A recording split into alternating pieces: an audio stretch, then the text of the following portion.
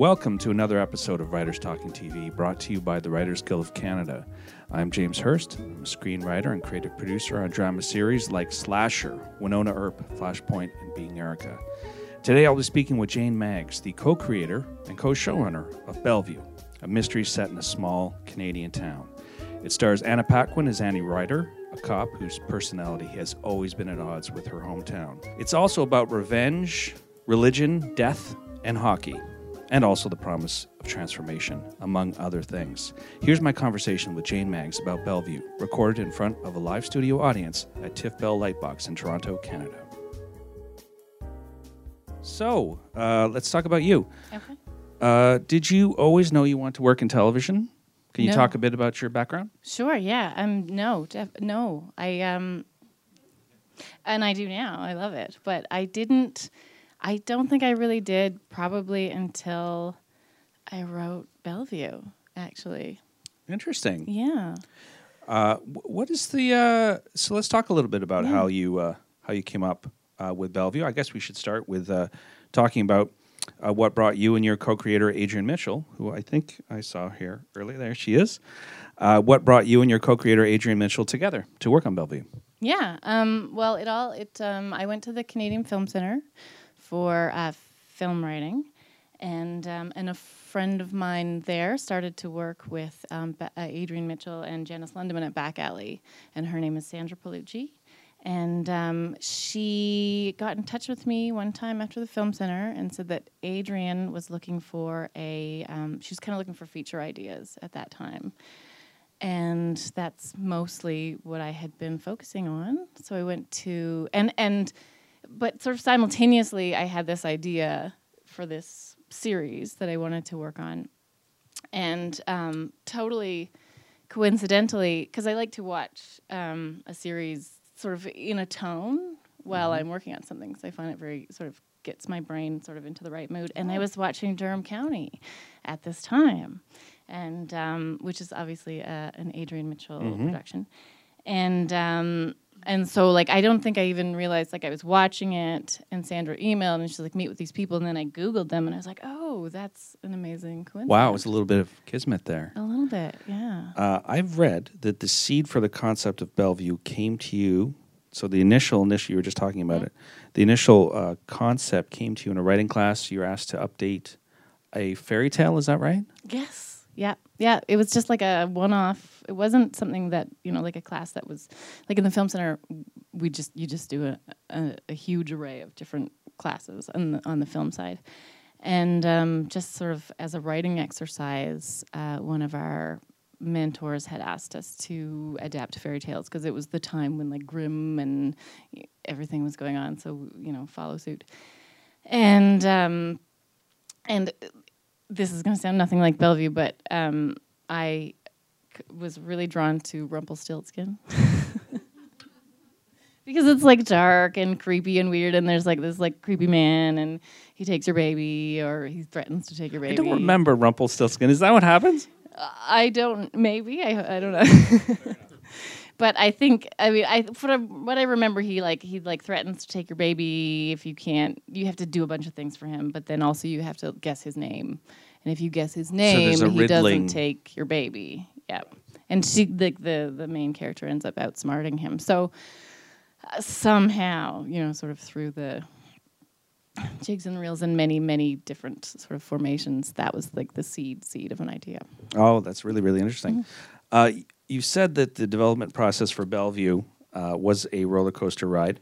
Can you talk a little bit about the process you and Adrienne went through from, let's say, green light to yeah, from pitching to green light? Yeah, because from green light it was actually, I'm sure it was very hard. Like, it was very hard for everyone on the business side of things. But from Greenlight, it was creatively, it was actually a very smooth process because we had really, really great support from CBC, and they just kind of were really into letting the show be what that's it great. was Yeah, when they ordered it. Which very uncommon. Yeah. No, they were amazing.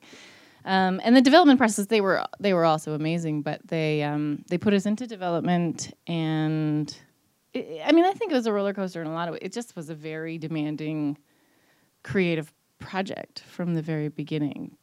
and I think weirdly I'm really realizing that as I work on other things, and I'm realizing that we really chose like a very hard, very challenging. Yeah, like it was just so dense, and it was so so serialized and so puzzly, and it was puzzly from the first episode to the last episode, but it was also puzzly within the episodes, and it was just like constant brain teasers and brain fatigue throughout. So, but also incredibly satisfying. And so we did a couple of scripts with CBC, and then it came time to either greenlight or not, and they decided they wanted to do more development. So we did another script, and we brought on Morwen Brebner, right, who we're crazy about. She really is like a gift from God. We should say Morwen Brebner is a very esteemed Canadian screenwriter who's done a lot of great work, but I think is probably most known for collaborating on, I can't believe I forgot, Rookie Blue. And Saving Hope as well. Yeah. And Saving Hope. Yeah. She did do Rookie Blue as well, right? She did. She was a co-creator on both of them. And then on both. She ran Saving Hope forever. So to back up, when did she come in? She came in. So she came in. So we they wanted to put us through another round of development. They had a lot of things they loved about the show, and then there was things that they wanted to strengthen, which we were mad, but they were totally right. Oh God, yeah. That's isn't that amazing? And then idiots. Oh, it could work. Yeah. Because I was really insistent that she didn't have to be a good cop.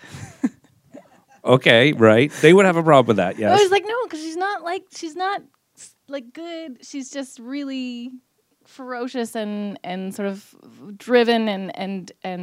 But all those things do come through. But she is also, as but we'll now see, she's a good cop. Yeah. Right. I've been there. They fought that one for a little while, but yeah. It's funny the things you fight, and then you go, oh, yeah, they actually have a point about that. Yeah. Hey, speaking about your heroine, Annie Ryder, a perfect segue to my next question. You said, we didn't want to make, I love this quote, we didn't want to make a cop in high heels running around solving crimes. And I think that sums it up. There are many layers to Annie. At times she's fearless. At times she's almost crippled with fear. She's a strong moral compass, but then she also makes the worst mistakes. Can you talk about how you and Adrian created this character with such compelling contradictions? Yeah, I mean, I think that the flaws and the battle between her sort of fearlessness and courageousness, which it's a weird. I think she's so courageous because she's so afraid of being afraid, if that makes sense. Yeah, I think you'll see that in the pilot. Yeah, I think that comes through. So it's not grounded courage, which I think is why she does a lot of the things that she does. Like she'll run into buildings and things like that because it's it's not grounded in sort of she's real so thinking. Afraid of I have to go do this because if I don't go do it, I won't do it. Yeah, and then I'm not really anything. Right. I think it's what she feels like she has going for her. I don't think she has a huge. She places a lot of stakes on her sort of mental. I mean, she's very smart, but not everybody knows that stuff about themselves, and so I don't know that she always knows it. And so I think those things are sort of always. I was very interested in exploring them, and then. I mean, I think. I think it becomes on a case-by-case basis, with the situations that she's in. But I think working with Adrian she always just wants to make everything weirder and more complicated and something that a version of something that you've never seen before. Right. So, which is great. And again, sometimes I'll fight it, and then she's always right in the end. So. They often are. Anna Paquin said that. I read an interview where she said she signed on after reading the first 4 scripts, in part because she wanted to know how the story happens. Right? She was like, I have to know how this happens, which is a good thing to remember, people, when you write a script. Can you talk about how you and Adrian came to cast Anna in this role? Yeah, I mean, I think that's she. She was a no-brainer in terms of should we send the scripts to Anna Paquin? It's I'm sure a lot of people send scripts to Anna Paquin.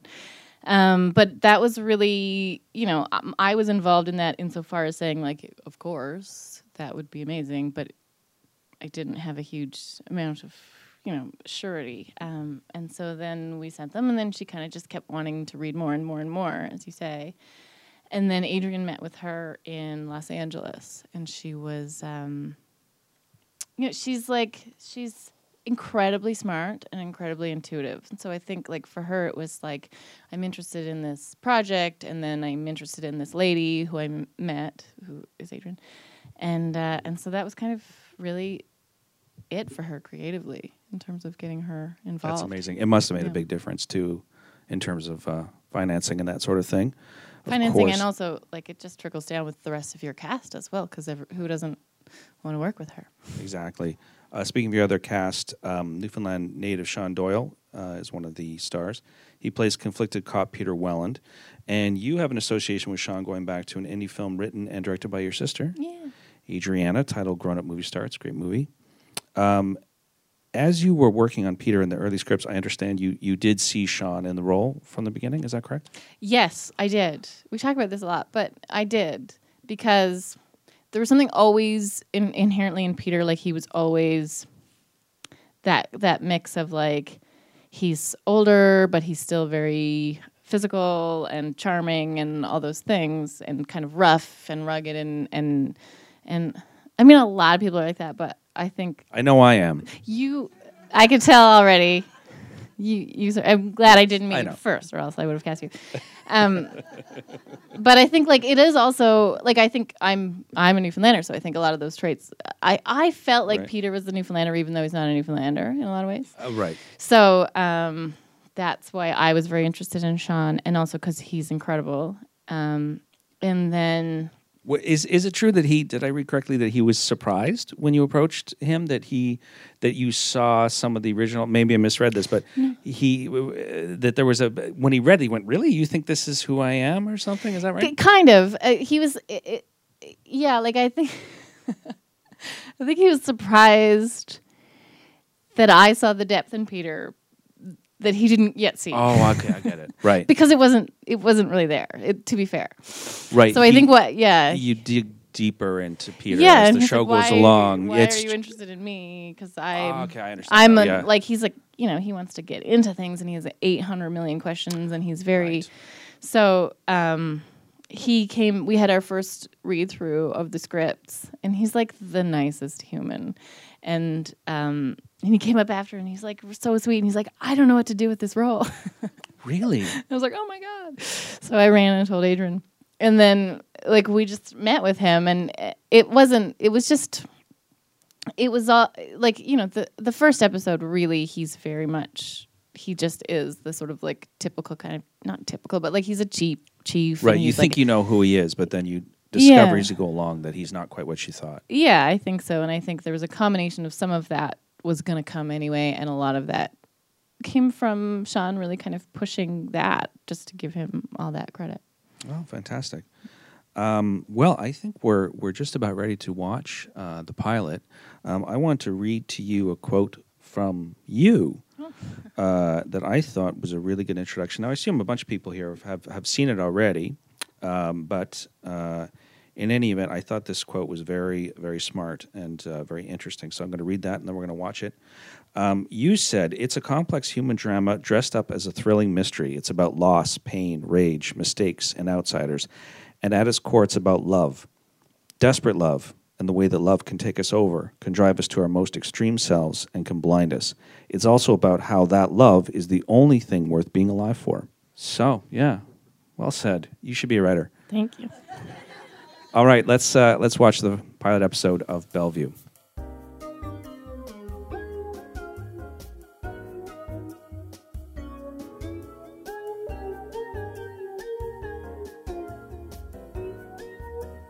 Let's start off talking about the location. Sure. That is in Quebec, as I understand. I forgot the name of the town. Is it Terrio? Well, the mountains specifically were in a place called Thetford Mines. Oh, Thetford Mines, okay. Yeah. So we did I can't remember how many, a blur now, but a few days up there. And then, and the rest we did in and around Montreal, all like essentially like an hour outside of Montreal, all over the place. Awesome, my hometown. Yeah. Can you talk about making the pilot? Yeah. The experience of that? How it must have been. I mean, this is your first televised script. Yeah. This is your first thing. So talk about the making of the pilot. Sure, yeah. I mean, it was we did block shooting, so we did episodes 1 and 2 at the same time. And yeah, I mean, it was like I don't know how it's a blur. I mean, it was pretty amazing. It was. I mean, I think we knew, fairly quickly that we had a really dedicated, amazing sort of core group of actors, and I think once that happens, there's like such a huge relief because it's just about the people, right? So it must have been great when you got those 3 actors together. We did. Yeah, it was amazing. And their relationship just was, we talk about this all the time, but I was there sort of throughout all of the filming, and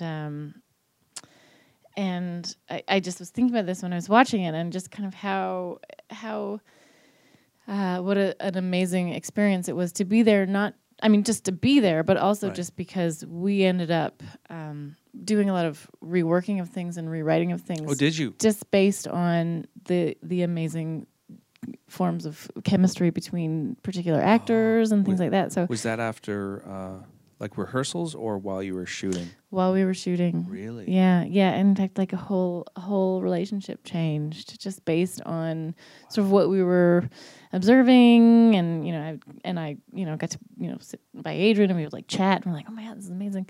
And it wasn't sort of necessarily how we had envisioned it. And I mean, which relationship? Can you say that without spoiling things? I think probably. I think Annie and Peter is the relationship. Really? Yeah. So how did that change from the way you originally conceived it to? Well, we always joke about it because there's the scene in the pilot where she comes into his office. And she just sits down. And she just kind of like sits down. Yeah, I love that moment. Yeah, it's over. like you get the sense she does that probably every day. Just, here I am. Yeah, and I think it really, that was her. It wasn't, I think it was her. And she just kind of, it really, I think informed, the way that they started to just kind of naturally play off each other really informed them, I think, about their relationship, but then also us as well, because it was clear that it wasn't, and casting Sean and Anna, their age difference is not that vast, so that it's not going to be this sort of surrogate father relationship that it could have been if it was an older man, but it still is that sort of like maybe older brother kind of relationship. And so I think that was sort of there, but it was also, there was something else. Like there was just like this kind of really like almost not platonic energy that we sort of saw. That was not. It's not like a. So you're saying not exactly platonic. There's not exactly, but not as a relationship thing. It's just kind of that energy that you have with certain people that you are sort of very close to, and maybe your relationship is not. Like it's not a line crossing relationship, but there's something there's like a muted something there. A muted something. There's a muted something. There's a line I love from the script for Silence of the Lambs that because I'm a strange person, I like to slip it in. I like to slip the line in to to every script I write. It's a funny little game I play, and I don't know why, but I think Silence of the Lambs was the first script I ever read, and it's very good. And it describes, and I am going somewhere with this. It describes in a sense, I think what you're talking about, the relationship between Jack Crawford and Clarice Starling, which Jack Crawford is older, and the line is something like, between them there is the muted tug of sexuality. And I thought, oh wow, what a great line. And anyways, that's the line I slip into almost all my scripts, because it's just such a great line, and it's so evocative. And I think that is what you're talking about. Because I think it gives it's I like the line, so I will look out for it if I ever read your script. Yeah. But it's it's good because it allows for it's more complexity in terms of like people's relationships, and it's not just like, do they love each other, or are they friends, or they, you know what I mean? Like there's some people that you have. there's a thing that can happen, I think, when two people are working together, and I get that from this show, and especially as the series goes on. And one of my favorite relationships, I think, for a lot of people, was Mulder and Scully from X-Files, and it truly is this. Of course, it went from. It did become romantic, but I think especially in those earlier seasons, there was this. I read this line once that said, "The muted tug of sexuality." There's this there's a feeling there, and I think you get that. But let's talk. I want to talk about something important. What I think is so amazing about this series is a lot of things, but I just really love how you guys tackled a kind of a very serious topic.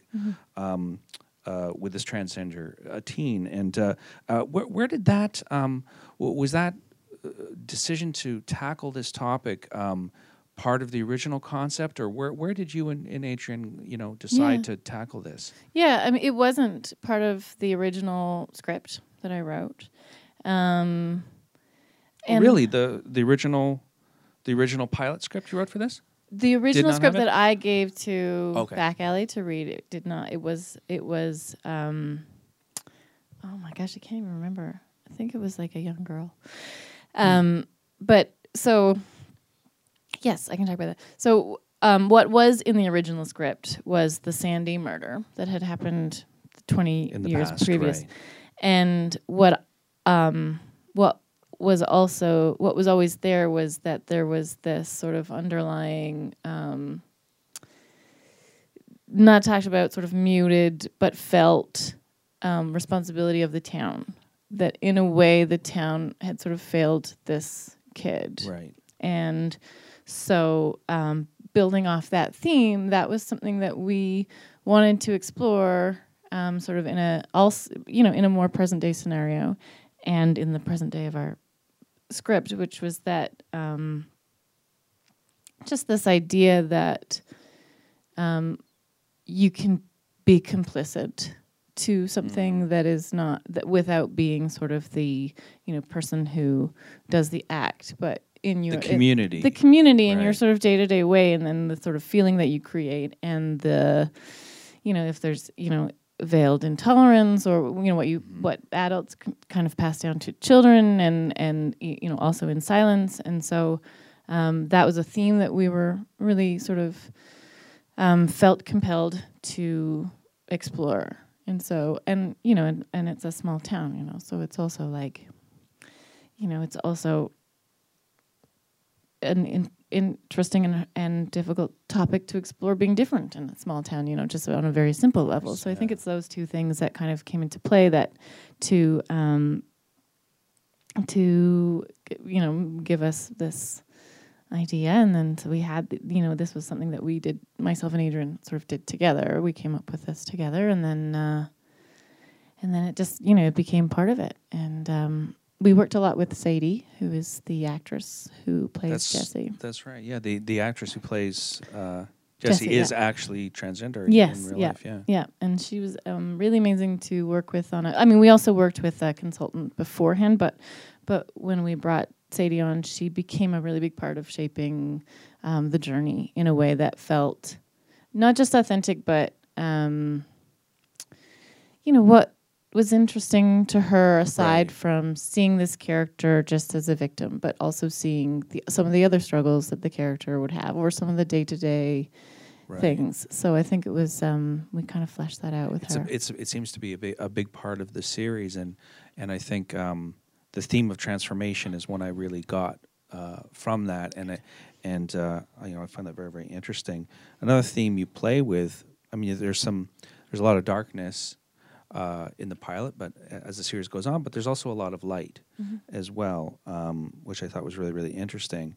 But I was particularly struck by a line I think Maggie says in the next episode. She says, "Evil looks a lot like you and me." Was it? Is that a theme that interests you? Is that a thing you guys were trying to? I mean, it seems like you've got this fight going on between darkness and light. Is that something you guys were thinking about, or am I reading into it? No. I mean, yeah. I mean, I think yes. If you're interested in for me, I feel like if you're interested in the dark, if you're interested in exploring the dark, there has to be like some kind of, reason why, it's because you want to understand it, because maybe if you understand it, there's like some sort of antidote or something like that. Oh, interesting, right. So I think, that's, I think it's there, sort of bubbling throughout, I think that particularly, like that line is something that struck me as just on a really practical level of like, I don't know, having kids and realizing that like you're in a losing battle because you can't look at someone and see, the wrongdoing on their face, but they can look at you and they can know themselves. If that makes Interesting, sense. yeah. Oh wow, that's pretty heavy. Do you have kids? Is that what you're? Okay, yeah. The first season of Bellevue is focused on the one case, but the one case really ties back, as you can see even in the pilot, to something from Annie's life. Can we talk a bit about the development of season 2? And I know you guys have been working on developing it, and obviously you can't give anything away, but is it a similar type of structure? You've got a case that ties back to Annie's life? Yeah, I mean, we did sort of a chunk of development on it, and I think everything with Bellevue would always be very personal. I think I don't know how you do it any other way. And so we're looking more at just messing her all up in the present. So less like 2 timeline storylines, because it's So intense. No, right. But sort of, like because of, it's like a small town, and we don't want to think that like several murders happen in a small town all the time. So, I mean, maybe they horribly do. But Depends on the town, I suppose.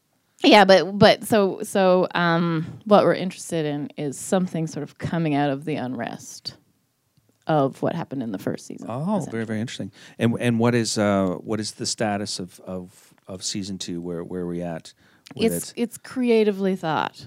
Creatively thought. Fantastic. Yeah. Talk a little bit. This is Writers Talking TV. So now you wrote the first 4 episodes, I think, if I have that right. Co-wrote episode 5 with Thomas Pound, very talented writer. Episode 6 was written by Winina Storms, who I know and love. Oh, me too. She's wonderful. Episode 7 written by Maureen Bremner, who we spoke about, and you wrote the final episode. Can you talk a little about the other writers and what they brought to the series? Yeah, I Maureen is like got her name on one script, but really, like, she was just story editing and giving just notes involved throughout. Yeah, like, I mean, really, she should have all the credits in the world. So. But so she, like, she was with me a lot longer than the other writers. That's why I sort of like gravitate to her first. And she was just amazing at, I like to say, like, Adrian and I can make a big mess. And then Maureen comes in and, like, this goes here and this goes here. It's incredibly helpful. And she's just also, like, she doesn't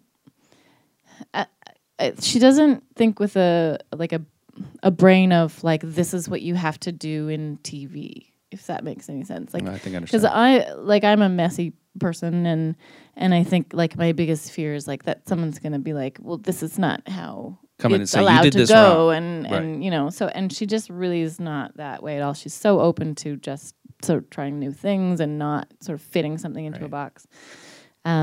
So it was amazing to be able to trust her, because she had those amazing skills, and she's very smart. And Thomas and Juanita, we so stoked because they became like an old married couple very quickly into our room with them. They were just always like bickering and laughing with each other. So they were just like, bright lights to have in the room, and like idea machines. Oh, you really need that. Yeah. Yeah, and just not like, I mean, it's hard. It's really hard to come into something very that, it's very specific, and it's like weird, and like maybe you came off something that was less weird, and so it's like you really need people who just are going to fire ideas at you and not get offended, not and get just stuck keep firing, and and it's amazing. So it's like you really have to have. I admire the constitution of people like that who can just not get down and just keep giving ideas and keep going with it. Because we don't know what we want, but to tell us. Yeah. Well, one thing I've certainly observed in various rooms is that you can be that person in one room and then fulfill a different role in another room, right? So let's talk a little bit about the writer's room. Like how it sounds like, if I understand correctly, Morwen was there for the longest period of time. But did you have a room for a while? Did you do a month, 2 months, 3 months? Yeah, we did 3 weeks. 3 3 whole weeks. weeks. Wow, 3 whole weeks. Yeah. Yeah, it was very tight because we got ordered and then had a quick air date. So I can't. Which is a good problem to have. Oh, it's exactly. Fast. Like complain, but we knew like we didn't have a whole lot of time. So that was so we just knew we had the 3 weeks, and the nature of what it is. Obviously, you have to know so much of what happens at the end in order to be able to write 4 scripts, which we had written by the time they ordered it. So that was like a huge blessing. And then we mostly just worked breaking the last 4 over those 3 weeks, and then everyone just like spread off and wrote simultaneously. It was like spreading Bellevue out into the world. And obviously, I don't think you could do that in situations where you had to write more scripts, but it was really like it was a messy, but the only way to do it because it's such serialized that if you pull out one tiny thing in one episode, there's just fallout back Jenga. and forth all the way. So it was just this like thing of like you do one thing and then you fix everything and then you fix everything. And so there's a lot. It kind of gets a bit tedious after a while. But that was sort of myself and Morwen stayed on after and sort of did a lot of Make that sure work. it all went together. Yeah. How did you feel when you read other people writing your characters whose I was characters so who are scared. part of you? Yeah, I was terrified. Right, you were to terrified, read it. right? Yeah. Yeah, it's really like it's like I was Imagine like, how they felt. I know. I'm sure they did because it's weird. It's like a weird show, and it's also like I feel like not that this is like rocket science, but probably if you are coming onto a show that's already aired, like you have a better sense of the voice of the characters. so, yeah. But like something like that, it's so new and it's hard. And but it's okay. Like the easiest thing in the world, I think, is to put something into a voice. The hardest thing is like to build a whole structured script. And so it's like exponentially easier to come on after someone else has like made this huge thing for you. Mm-hmm. So, but yeah, like it was like hard but it's hard to read my own. It's just all hard. For sure. Do you feel... It's kind of nice, though, when you read someone else's script and they have... Because doesn't it also feel like, oh, this is real now? Yeah, absolutely. I mean, I even found that, like, when we had, like, a meeting about Bellevue early on, it's like, oh my God, someone else is talking about this thing. Oh, yeah, right? Like, Because it can feel like it's just this thing out in the air, right? That's... You feel like a bit of a huckster, I think, or at least I do. Anyway. Oh, yeah, no, absolutely, yeah. Right? Until it actually becomes a real thing, and then you go, oh, yes, this is Bellevue. Yeah, and Look like at this people are like thing. using the names of these people that have only been like my own people. So there's that, and also I found that with like when we started to watch auditions, it's like people were then on my computer saying the words, and that was very weird. So I mean, it took it's like a weird thing. It's like that's not how you do it, Right? You idiot. you idiot. But I was a terrible actor, so I'm allowed to say that.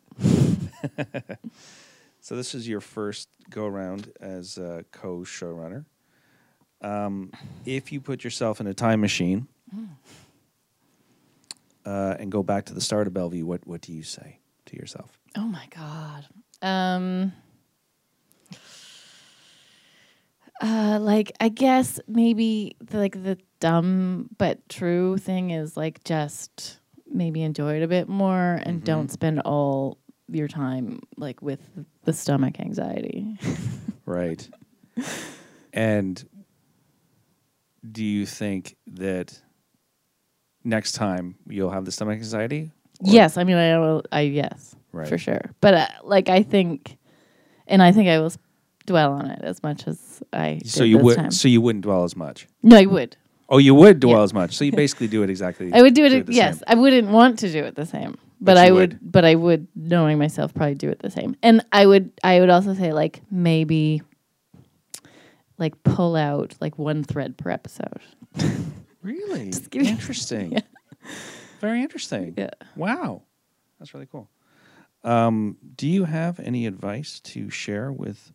we're going to turn over to questions, I think, pretty soon. And so I see some people here who maybe are interested in the industry, or maybe even interested in becoming a screenwriter one day. So what would be your advice for them?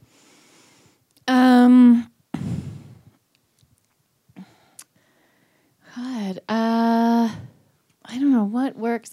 Like, I mean,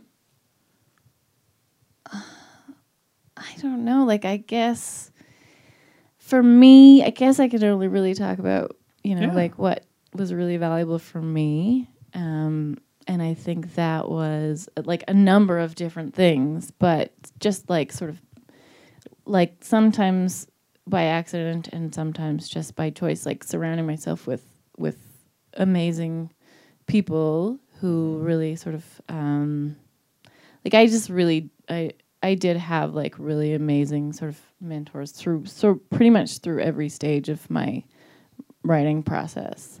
Like so much so that like I forget the earlier ones now.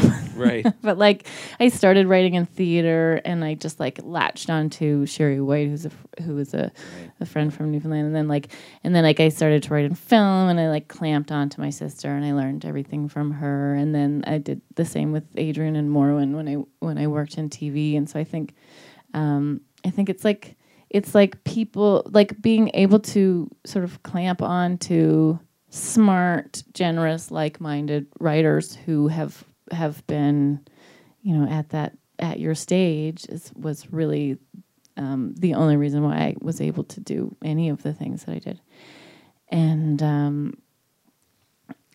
also like people who are sort of equally like anxious and obsessive. I think I would say because I can't turn that off. So I will like I need people, and I need people to talk to me and help me and all these things. And so maybe that's like a writer thing. Maybe we're all like that. So maybe it's okay. So maybe you don't have to like search out the specific people, but so find a mentor who is tolerant. It was either tolerant of neuroses or is very neurotic themselves. Yes. Yeah. Okay. That would be. That's pretty good advice. And so have you had anyone come? Now you are, as you see, co-creator, co-showrunner of a show on CBC. So you're going to have people come and ask you for advice. And now you. I know, and you just saw like how like stressed I got when you asked me for the mentee becomes the manatee becomes the mentor? Yes. I would love that. I mean, I don't know if you ever believe that you're at. I think I'm still like a mentee. And I think I'll always think I'm a mentee. Maybe you just always think that. I don't know. I always think that I'm at the like, I don't have anything that anyone would want to listen to. But that's, again, probably the anxiety. And yet here we are listening. Yeah. I read an interesting quote from Bruce Springsteen, who said that they asked him, he was asked, why did you become creative or whatever? And he said every artist, when they were young, someone told them they were a genius, and someone else told them they were a fucking idiot, and they believed both.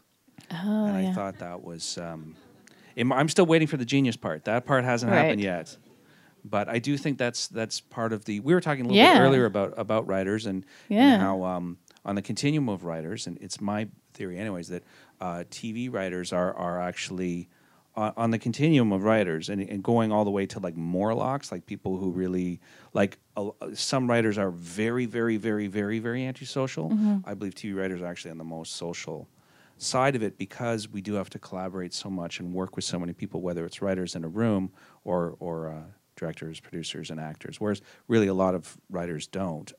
If you're writing fiction, you're generally it's just it's you. You're just alone in your dungeon. Yeah, which I would find, I think, very challenging. I think I would do it. I think I would choose. I could just be alone all the time, but it's bad for me. So yes, I could choose it. It's a bit like but Annie, it is bad for you me. were talking about, right? That Annie is constantly jumping in because she knows it's the right thing to do. It's not necessarily that she wants to do it; she has to do it because she knows it's the right thing to do, and I think that comes through. with a character. So concludes the self-help portion of the evening. I think it would be really great to hear from people in the audience. So any questions you have, let's please open the floor. Right there. From the time that you pitched your show Bellevue to CBC. Oh, okay, thank you. From the time that you actually pitched the show to you were filming the pilot, how long was that? I'm going to say 2 years. I think it was about, pitched to CBC. Yeah, yes. I think it was 2 full years. Yeah, which is, I don't know if that's long. I mean, I think I think it's fairly normal. Yeah. I mean, sometimes it goes quicker. Sometimes it's yeah. So it was that, but I mean, the hard thing about that is, like, there's no guarantee that they're going to order the show. So you put 2 years in and then you end up with a show or you don't. We were incredibly, incredibly lucky. But this is something that I talked to with Morwen about a lot, is that I think she had an experience where she had a show and then it got ordered quite quickly. And she was always kind of lamenting that she didn't have this huge amount of time to sort of dwell with these people and sort of figure out everything that we were forced to figure out because they didn't order it quickly. So it's kind of a blessing in disguise. Excellent.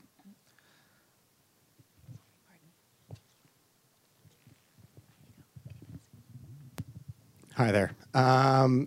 So yeah, you were saying that you 2 years ago pitched to CBC, but the initial pitch that you had, like, did you do that at the CFC? Was like it within a relationship that you made there? Did you do an elevator pitch? Like, because as you mentioned, it's a unique and strange idea, and I'm just wondering how you did how did you get that first person on board? Well, I went to the film program at the CFC, so I didn't actually spend any time on this at the film center, and the TV is so different. It's like essentially a story room, I think, the TV part. But I guess the first people I got, the first person I got on board was my agent, Alina Lavina, who's here somewhere. And she was actually the first person who was really kind of thought it was a cool idea. Oh, that's great. Yeah, and it was just like 4 lines on a page. And I was like, oh, someone likes something. So that was the first sort of, it was like just a confidence thing, I think, then to like put some time into it.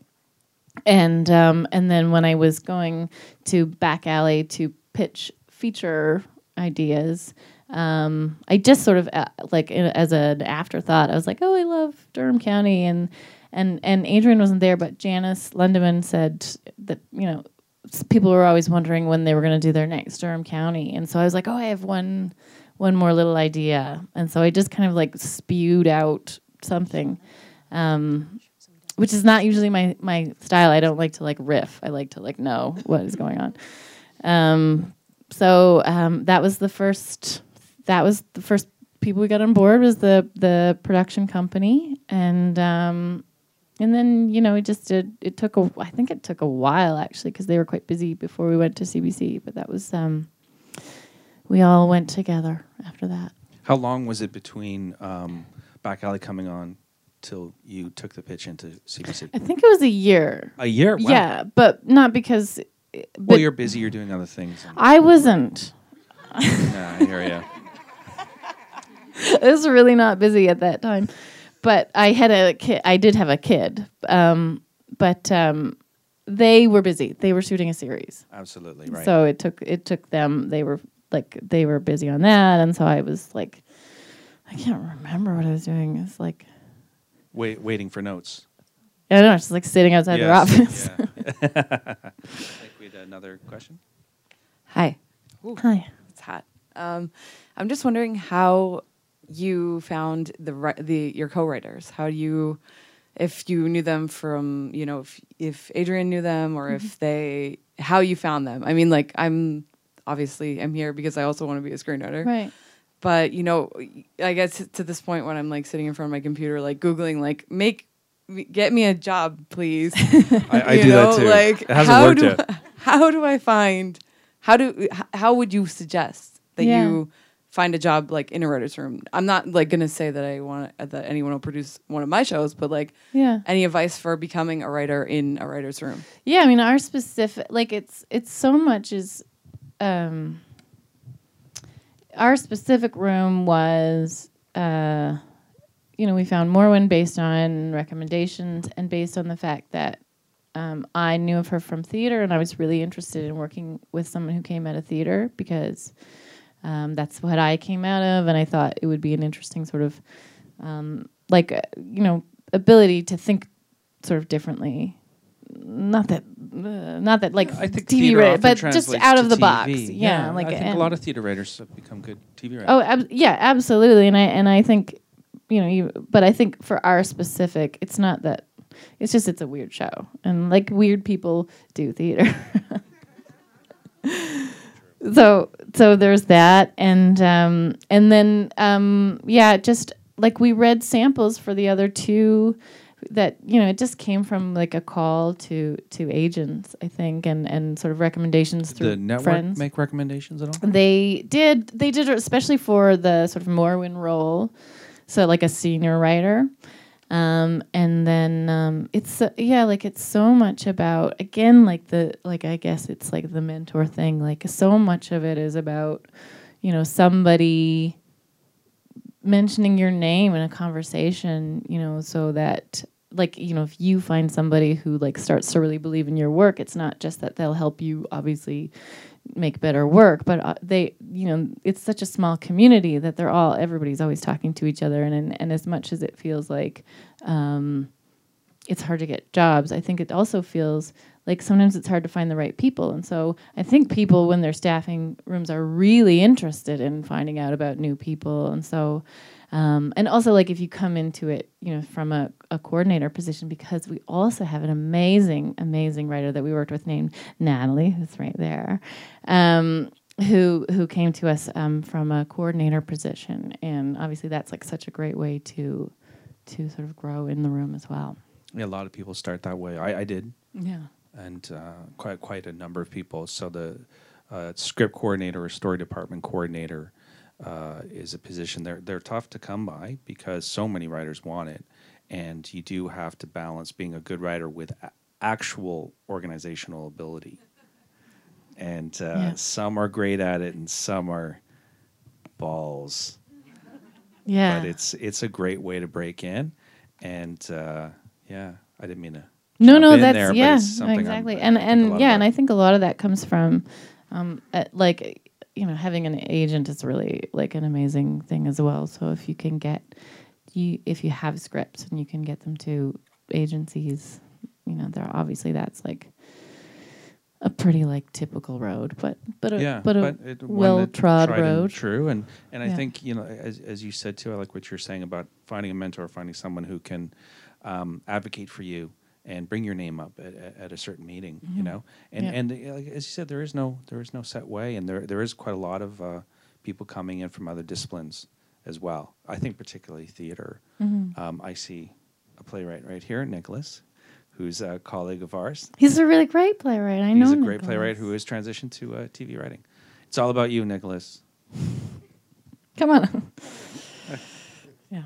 But yeah, there's and the Writers Guild website has. Of course, has some information, and there's groups you can join to. You might already know about. There's one on Facebook run by Karen Walton called Sure, you know all about it, and it's a really good resource. You see, there you go, in Canada. Thanks, More Tom. questions. So I have a question here from Sean Doyle. I have a question here from Sean Doyle. Where is he? I thought he was coming. I don't know where he is. Came over the internet. Yeah, came over the internet. He says, if taking questions, please ask for me. Who is cooler, me or Anna Paquin? Yeah, I am going to tag them both in the answer. Okay. I'm gonna say. I have to say Anna. Anna is cooler because Anna's like the funniest mean person I've ever met in the kindest way. She's like, if I'm nice to you, it probably means I don't like you a whole lot. But if I'm mean to you, it means I love you. It's a sign of and affection. she's also incredibly smart. And Sean is like lovely. So is that offensive if I say? I think he's kind of cool, but I think he's really lovely. Yeah. It's a very clear Don't direction. say I said think. she was mean though, because I mean like she's like lovely, but funny mean. She's like teasy.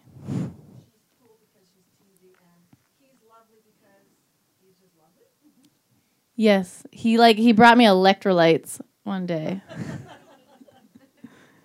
He had his driver go all over town on a Sunday to find electrolytes for me. Like this, is that the stuff in Gatorade? Yeah, but he's like a health kind of freak, so he has to okay. do it like a different way, Right. and he always wants to talk about sprouts and Oh yes. things like that. Does he have a meal delivery service? No, I think he likes to do it himself, but he's Oh, really good into for like him. sprouts and beets and Good push-ups and for stuff him. like that. Good for him. He's an actor. He's a good one. More questions?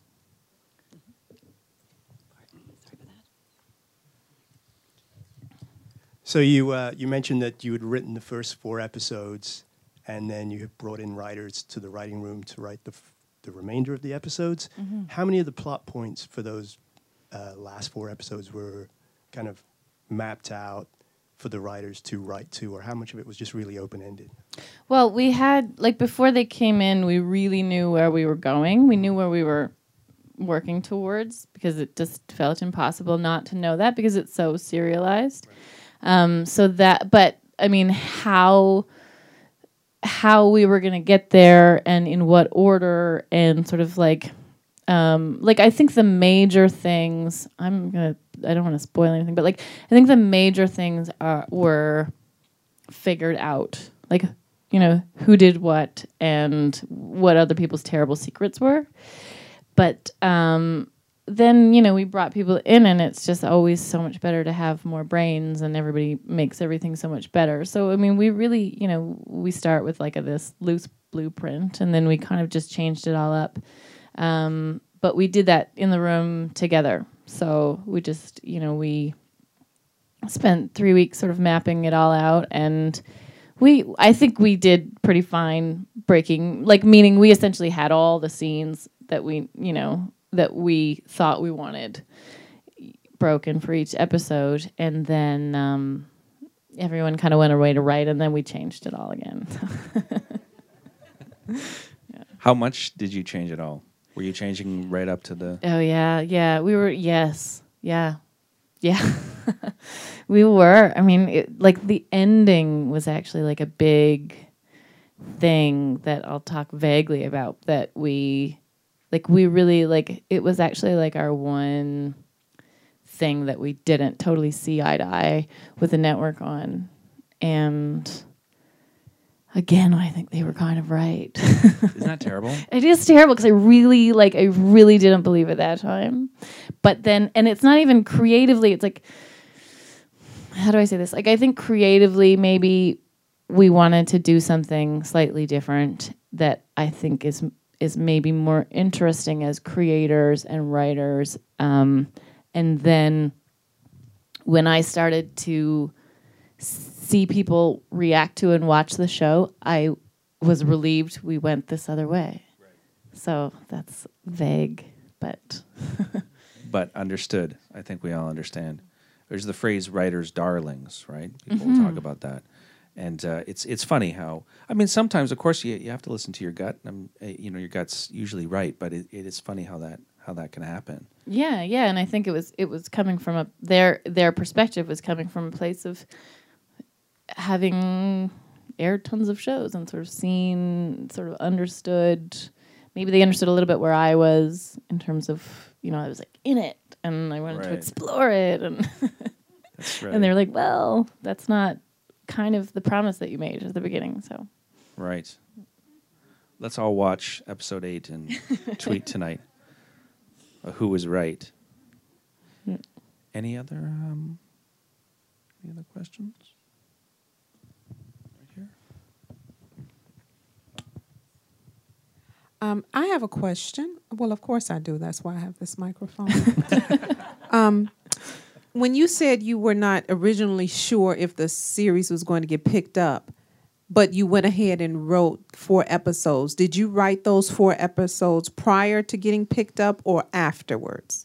We wrote the first 4 in a development. Well, we wrote a pilot. I wrote a pilot before anyone wanted anything.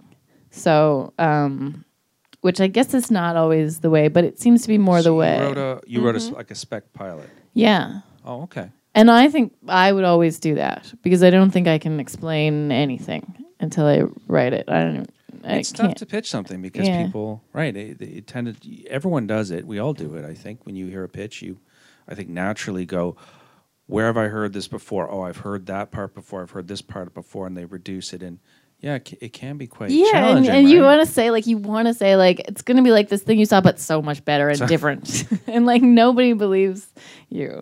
So, and not that that's what we did, but that's what I think you probably feel while you're pitching. Yeah. You definitely feel like it's not what anybody has ever seen. So we wrote that, and we brought that. That's what CBC ordered development based on, was a pilot and some pages. We wrote some pages about where the series was going to go. And then they ordered 2 more scripts. Oh, okay. So then, and then they ended up ordering another one. So so it was based on, an understanding that they were interested, but based on no guarantee that they were going to make it. Okay. And then my third, actually, I'm sorry. What made you block shoot? Is that based on budget or it just made... Okay, thank you. So everything is based on budget. Absolutely, yeah. There's a lot of efficiencies with block shooting, because then you can double up on locations and things like that. Of course. Yeah, for so sure. It does.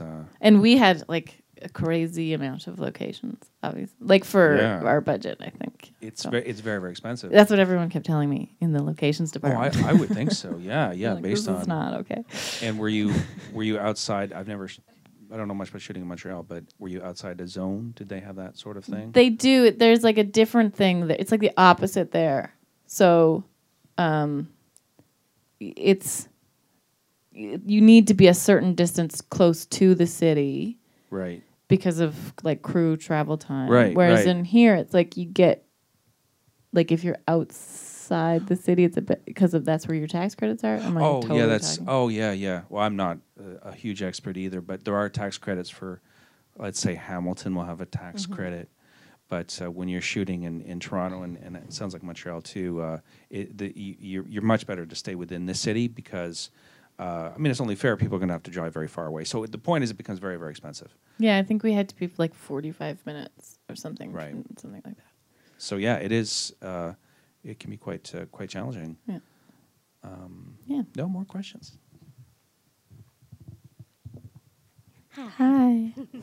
Can you just talk a bit about the pitching process? Did you always know you only wanted to go to CBC, or were you contemplating other networks? As well as how did you prepare for your pitch? Okay. I know Natalie, that's why I'm making eyes at her. Yes, so no, we went everywhere. We pitched to all 4 places. It was, to be honest with you, CBC was like an afterthought of like, why would we go to CBC? They're totally not this type of show. Is not their show. Not that they don't do other great things. Is it the controversial subject matter, yes, the tone, that sort of thing? All that, like the tone, controversial, very serialized, dark, all like pushing, the sex and the swearing and the. So not that there's a lot of sex, but there's a little bit. So they were the last place that we went, and it was like I think we had some initial interest from Bell, and then it didn't. It was like fell in the gap of like Bravo and TMN. I think in terms of like it's like cableness, and so. But we didn't know that at first. And then I remember when we left the CBC pitch, Janice was like, we might have 4 offers. And then we didn't have 4 offers. But we did. But CBC did come and say they were very interested. And I think like we could feel like it's funny. Like we could feel that in the pitch. They were very engaged. They were asking a lot of questions, and we were giving the right answers. And I was like, it just happens by chance sometimes. So it was a really it was like a conversation instead of a full-on pitch. And in terms of preparing for it, I think we wrote up a couple of pages that we wanted to talk about in terms of the overall story and maybe what this felt like in terms of other series out there, and the themes and the tone. And then I talked about the pilot as well, sort of talked through the pilot. And then we just kind of opened it up and chatted, and it's obviously you can kind of tell when people are into it and not into it at all. So I think that was it, and we practiced it a little bit, and I think now sort of knowing myself in a pitch and sort of knowing it's just a bit more about it. I think I'm at more at ease, but I also I'm much more into the idea of writing something that is kind of great and entertaining that you can memorize and pitch, which I was kind of really not. I was kind of against that for a while because I just felt like it didn't feel natural or spontaneous. But I think it feels like more and more that's maybe what people are sort Becoming of looking more for. the style, I think, here now, right? I think I remember being at the Toronto Screenwriting Conference a couple of years ago, and that sort of I remember the FX execs were up on stage, and they were like, we hear 800 pitches a day, just be entertaining and be engaging. And Maura Wally-Beckett was talking about how she did hers as this whole one-woman show. And so I think, obviously stuff happens there and it bleeds into Canada. It seems we're going more in that direction. Yeah, certainly in Hollywood, as you say, it's more of a show. And you do get the sense that people that you are pitched number 20 that day. Yeah. And one thing I found really interesting from that conversation as well was it was this constant, but the American people are always wanting to know why you specifically are the right person to tell this story. Some people make that up. I'm sure right? they Why do. Wouldn't you, right? Why am I the right person to tell a robot Exactly. story? A colleague of mine made up this story, and he sold it too. But he made up a story about it was about aliens or something, but it was really about immigration. And my parents came through Ellis Island. His parents did not come through Ellis Island. They came to Montreal. But it's this thing you have to do. That, though. Why you? Why you? Well, because. And I would certainly because encourage I'm good people. At telling oh yeah, exactly. Because it's something I thought of in the shower, and it seems kind of cool. And I have an imagination. And I have an imagination, and I'm going to work so hard. But no, it's why you? Why you? I want to hear you. What's you about it? And then you turn it in, and here's a bunch of notes why you stink, and why you. Anyways, I sound bitter. I'm not bitter. I'm not bitter at all. I bet people cry in those pitches, when they start to talk about themselves. I feel like maybe you feel like you did a really good pitch if you're you got emotional and you cried a little bit. Yeah, you cried when you pitched it? No, I mean I feel like in those pitches where you have to talk about why it's so important in person. Oh yeah. I did not cry next time. Try really hard, squeeze it out. More questions?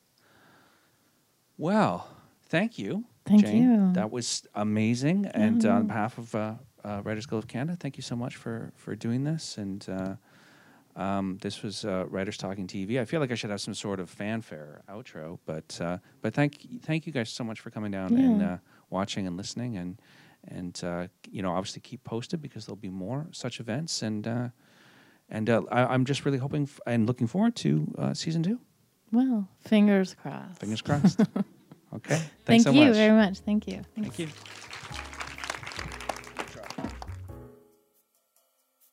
Thank you for listening to Writers Talking TV, presented by the Writers Guild of Canada. All of the Writers Talking TV podcasts can be found on the Writers Guild website, which is wgc.ca, and also available at iTunes. If you enjoyed the podcast, please share your feedback at iTunes or email writerstalkingtv@gmail.com. That's writerstalkingtv, all one word, @gmail.com. Many thanks to the crew at Tiff Bell Lightbox and to the podcast technical producer, the lovely and talented Philip Vukovic. And thanks to Jane Maggs for taking part in today's episode of Writers Talking TV. I'm James Hurst, and thanks for listening.